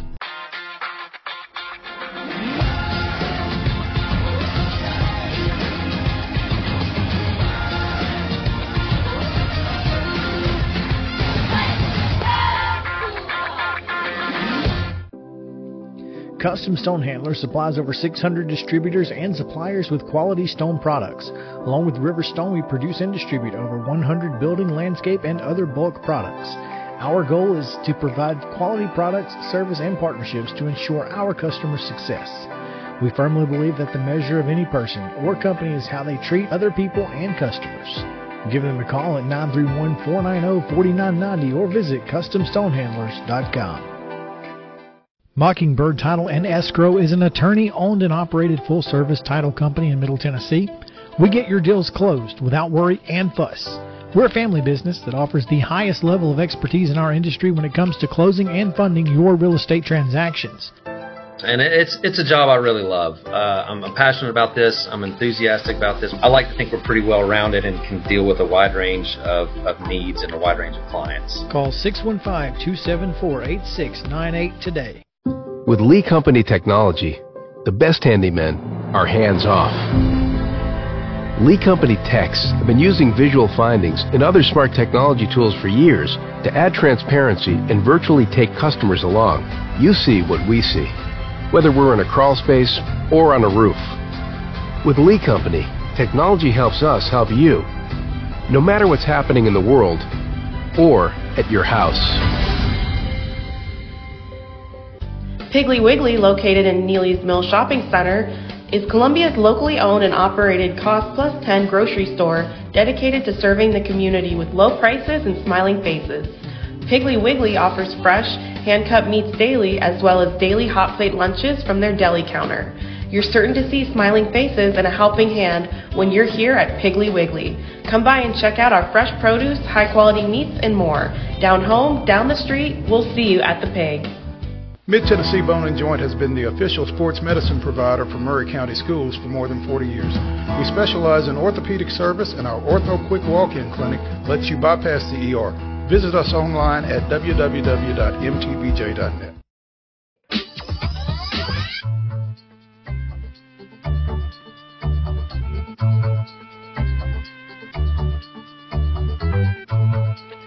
Hey, welcome back in Main Street Sports Today, presented by Mid-Tennessee Bone and Joint. Chris Yao, Maurice Patton.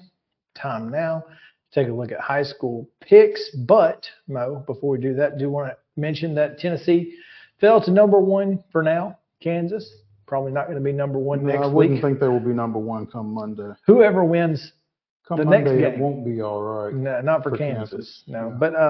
But, whoever wins the next game out in Maui will likely be the number one team in the country. Most likely. And then the other one could be number two. That's nice. It absolutely would. So, but I'll tell you what, that's been a heck of a tournament. Heck of a tournament. Tennessee, again, had a bit of a dry spell, went 4.5 minutes without scoring a bucket, and went from down 55-53 to down 65-55 within that time span, and that was pretty well it for the Vols. But if they can get that worked out, man, and I know that's just a hallmark of Rick Barnes' teams, that cold spell, but this just feels like a different team, and I feel like they're going to get that worked out before the end of the year. And if they do, come March, watch out. No question.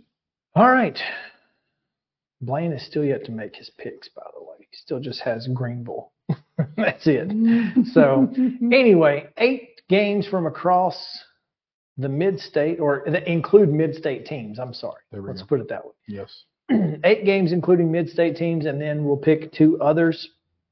We'll start with out of Memphis, Memphis City School, Memphis Shelby County School System, however they call it now. Mhm. Southwind comes to Arno Road. We'll see if they can find it as they visit the Page Patriots tomorrow.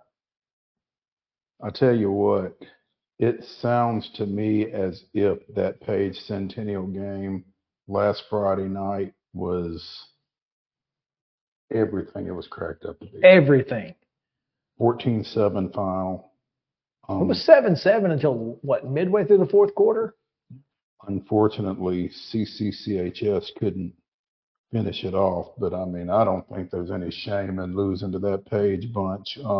They suffered 2 of their 3 losses to Page. And I feel like... And the other was to undefeated Brentwood. Yeah. I feel like Page is getting ready to go down a road that it's been down before. 24. I like the Patriots in this one. Page's defense is as good a high school defense as we've seen in a long time, I think. And I think they're going to show that defense on Friday night. But unfortunately, I don't think the offense is going to get it done. Southwind, that win over Henry County really impressed me. So, you have to be impressed by a team that beats Henry County on the road. So you go to Henry County and you win. It's a motivating factor. It's a lot of momentum, and I think they bring it with them. I'm going to go with Southwind, and I don't even know what their mascot is. The Jaguars. If I'd have known Meanwhile, that, why is there a stink bug crawling on my internet cord? Buddy, what's up with me and bugs? I had a ladybug on my drink. It was probably my ladybug. It was the one, that was crawling on your laptop. So I don't know what's up. Now it's not on your internet cord. Now it's on your computer. Yes, but I'm not touching it. No, I'm not killing it. It is what it is. Yeah, so I mean, I guess it's his computer. It's his computer now. Yeah, we're burning the studio down. It belongs to the streets now. Oh man, how about what has now become appointment football over the last 5 years? Is it 5 years now that they've played one another? Who this? Giles County and Alcoa. And Alcoa. Ooh. Be in Alcoa. Yeah. This year, and well, I'm not. We went down to Pulaski for that one last year. Yeah, I'm not sure that this is an appointment that Giles County necessarily enjoys, because they've seen this movie before and they know how it ends. Well, this is just the 3rd year. Is that all? It felt like a lot more. Felt like a lot more. Yeah. But yeah, this is their 3rd semifinal appearance in a row. 3rd time playing Alcoa, 2nd time over there. This is a tough way for Giles County, if they went west instead of east, would probably have a couple of state title appearances. I mean, I know East Nashville is really good, but I feel like they would, You feel like they'd have a better shot against East Nashville than they have had against Alcoa. Now, I mean, you also feel like the outcome doesn't necessarily change when they do meet them, but at least it's in the state finals and not in the semifinals. Right, and you don't have to go there, which is not easy to get to. I've been there. And not much fun once you do get there. It's the ride back that gets you. They've not lost since a 34-28 loss at Hardin County. In week 2, they fell 35-34 to Page in that opening week overtime matchup, and have reeled off some pretty impressive wins, including a road trip to Meigs County last week, 35-14. I don't think that's going to matter, though. I'm afraid it's not. I mean, Alcoa, regardless of the coach, but is a well-oiled machine. Now, they did lose to a relatively run-of-the-mill Marable team in week 10. But they also drubbed 5A semifinalist West. Well, I don't know that I would call 24-7 a drubbing, but I will say this. It was 24-0. West scored late. garbage time. I mean, they shut them out basically, which is impressive. I think what gets my attention more, though, is that since that loss to Maryville, they have held opponents to 26 total points, 4 opponents to 26 total points, and have scored whatever 78 plus 98 is. There you go, 76, 176. Mm-hmm. So divide that. So it's 44 points. They've outscored opponents 44-7, basically, since that loss. Yeah, I mean, 3 of those being playoff. And a lot of folks thought Gatlinburg Pittman might be the second best team in the state. And if that's the case, if Gatlinburg Pittman was the second best team in the state, then Alcoa is 24 points better. And that's the problem. Mm-hmm. So yeah, give me the Tornadoes. Once again, if you're a 3A coach, call me. I have an idea. What is that? Bumping up to 4? Yeah. And everybody go to 4. That way Alcoa is either by themselves or they have to make the decision. One of the two.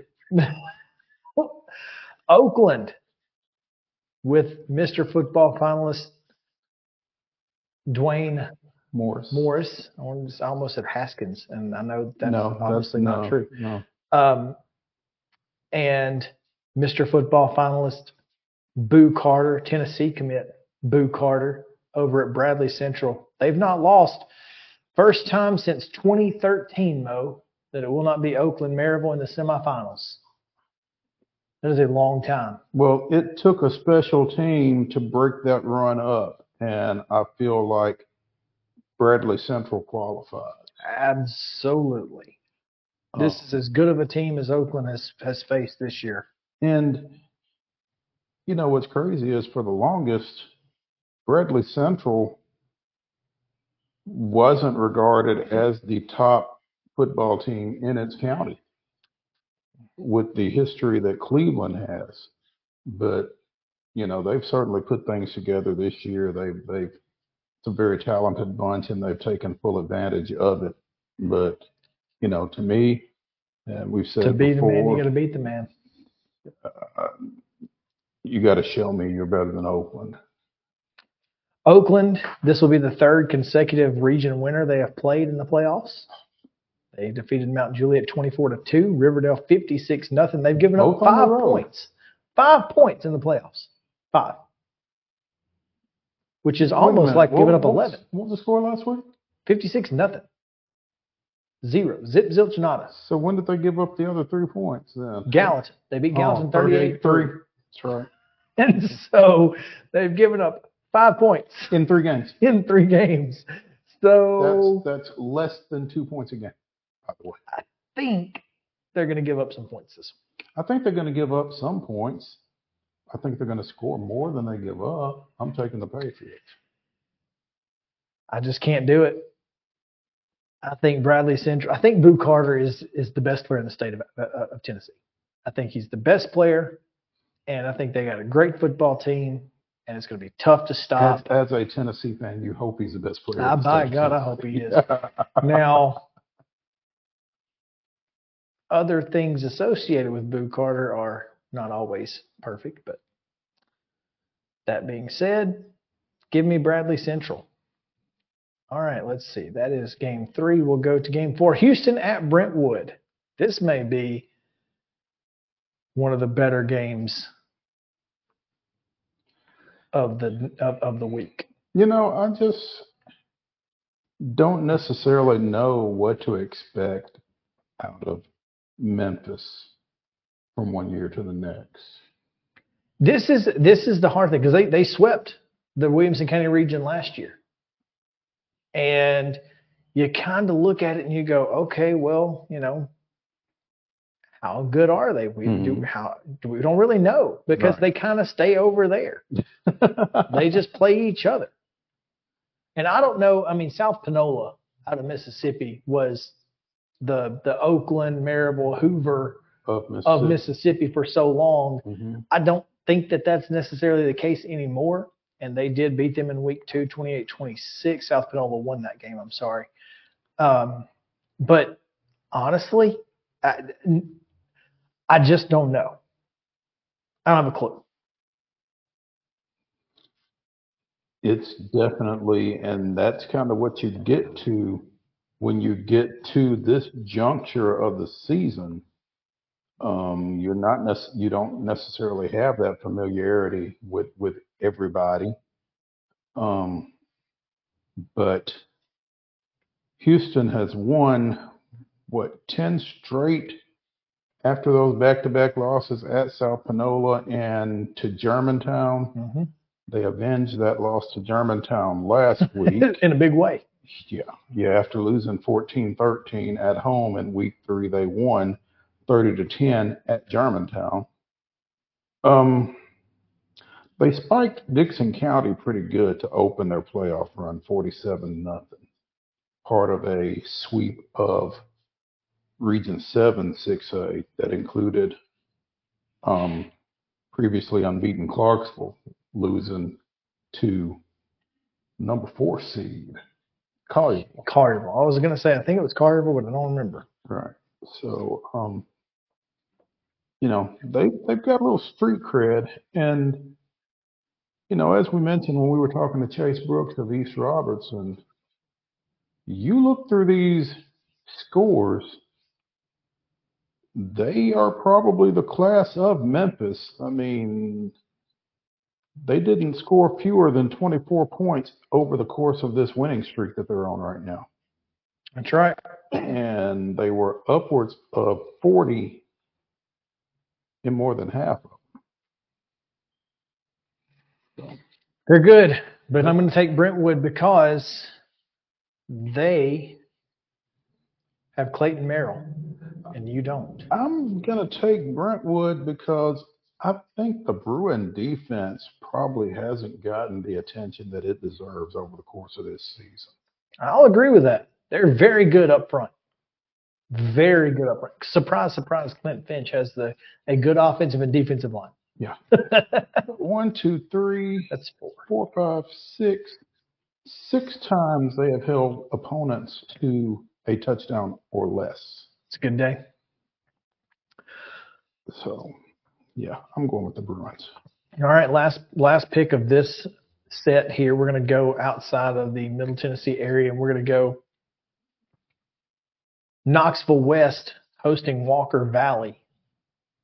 Walker Valley comes into this one with wins over Campbell County, Lenoir City, and Clinton to get to top seed out of District or Region 2, 5A Knoxville West.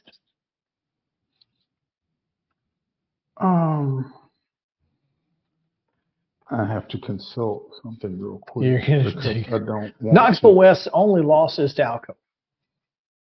Yeah, we talked about that a That's second it. ago. Yeah. Everybody else pretty good.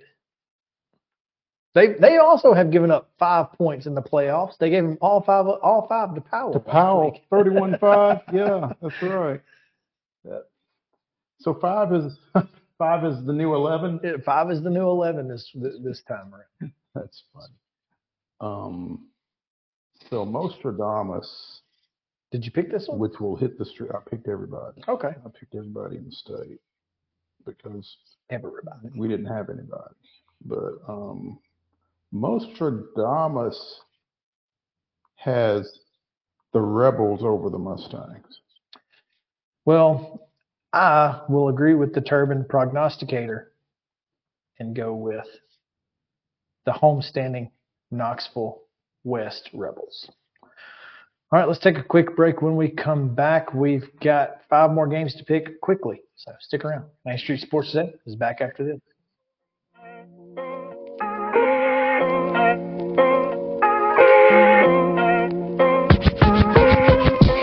Mid-Tennessee Bone & Joint treats your orthopedic injuries and existing conditions. Our trained physicians will get you back in the game faster. Contact us at 931-381-2663 or www.mtbj.net. With Lee Company Technology, the best handymen are hands-off. Lee Company techs have been using visual findings and other smart technology tools for years to add transparency and virtually take customers along. You see what we see, whether we're in a crawl space or on a roof. With Lee Company, technology helps us help you, no matter what's happening in the world or at your house. Jones & Lang Sporting Goods here in Columbia has been outfitting teams, officials, and anybody else from T-ball to college for 50-plus years. Be sure and check them out at 931-388-8060 or online at jonesandlang.com. Jones & Lang Sporting Goods, the look of a winner. Zion Christian Academy, zioneagles.org or 931-388-5731. You can schedule your appointment. Go tour their campus. It is beautiful over there, and you're definitely going to want to see it. Again, it's zioneagles.org. Give them a call, 931-388-5731, and schedule your tour today. Mockingbird Title and Escrow is an attorney-owned and operated full-service title company in Middle Tennessee. We get your deals closed without worry and fuss. We're a family business that offers the highest level of expertise in our industry when it comes to closing and funding your real estate transactions. And it's a job I really love. I'm passionate about this. I'm enthusiastic about this. I like to think we're pretty well rounded and can deal with a wide range of needs and a wide range of clients. Call 615-274-8698 today. Mid-Tennessee Bone and Joint has been the official sports medicine provider for Murray County Schools for more than 40 years. We specialize in orthopedic service, and our Ortho Quick Walk-In Clinic lets you bypass the ER. Visit us online at www.mtbj.net.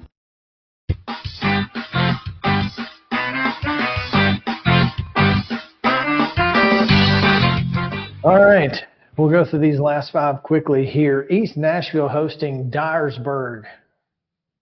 And East Nashville looking for its third consecutive trip to Chattanooga.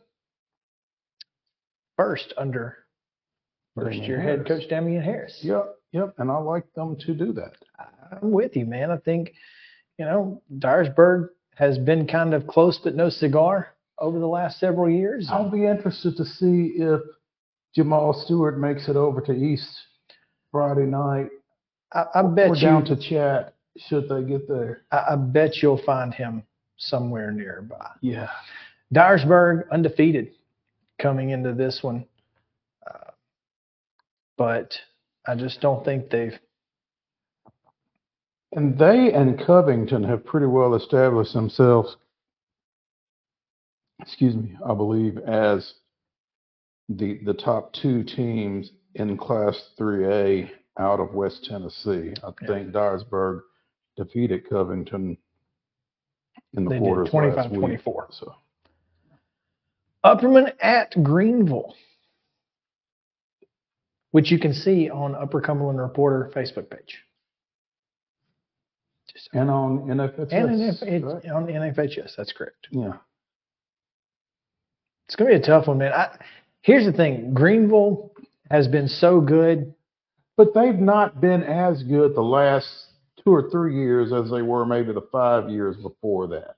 Well, they were 12-1 2 years ago, 12-1 last year. But, of course, they won the state championship in 17 and 18 back-to-back years under Kane Ballard. Mm-hmm.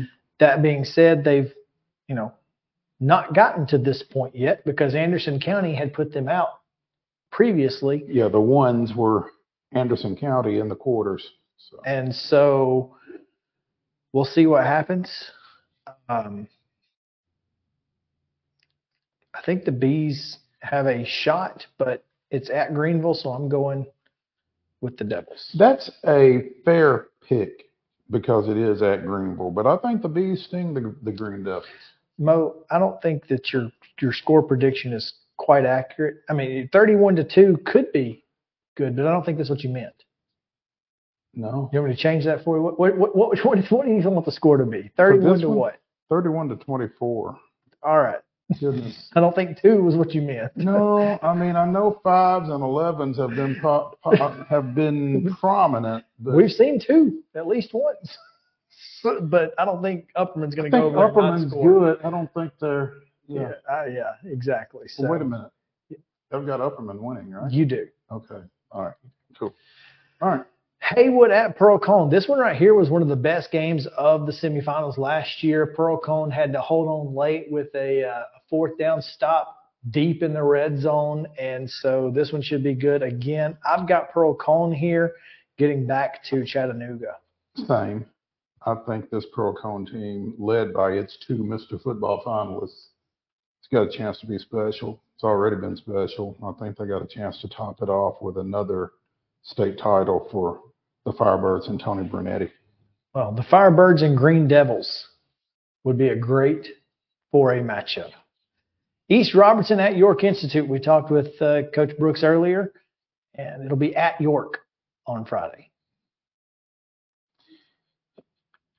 I was a little stunned by the ease with which East Robertson handled Smith County in Carthage last week. And weren't we all? I am a convert. Give me the Indians. Oh, yeah. I mean, look, I will not be surprised if East Robertson wins this game. Their offense is really, really good. But, boy, this defense is just fantastic. They've given up no more than 17 points on the season. That was against Bledsoe County in week 3. Since then, 0-7, 0-7, 7-7, 12, 7-7, 13. Just don't know who they played. Well, I can understand that. Friendship Christian we feel like is pretty good. But outside of that, who knows? I mean, Oneida, Stone Memorial, Polk County, Eagleton, again, Oneida, Hampton. Hampton's really good. Mm-hmm. We thought Hampton had a shot at one, earlier, so there's your stink bug. But, yeah, give me York Institute at home. All right. Final game, Fairleigh at Decatur County Riverside. I knew you knew I was going to make you pick this one. Good thing you've already picked it. Yeah. Fairleigh at Decatur County Riverside. This is going to be a great football game. No, it's not. You think Decatur County romps?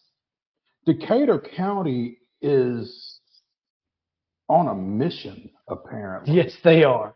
And I mean, you look at what they've done to this point in the playoffs, the numbers that they put up, starting with that 50-6 win or 50-8 win over Mount Pleasant in week 1.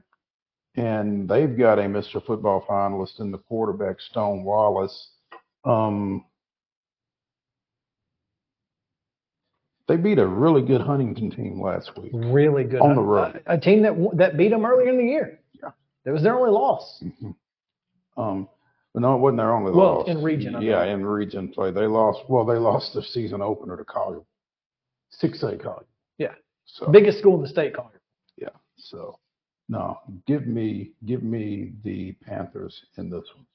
Yeah, I got Decatur County Riverside as well. I don't think it's going to be much of a I really don't think it's going to be much of a football game. Matter of fact, my buddy, who is one of Fairleigh's rivals, where he went to school, was talking about the folks playing at the cow pasture might get a chance to sit at the big kid table, and I said no, Fairleigh's fixing to get run out of town, and they are. So give me Decatur County Riverside.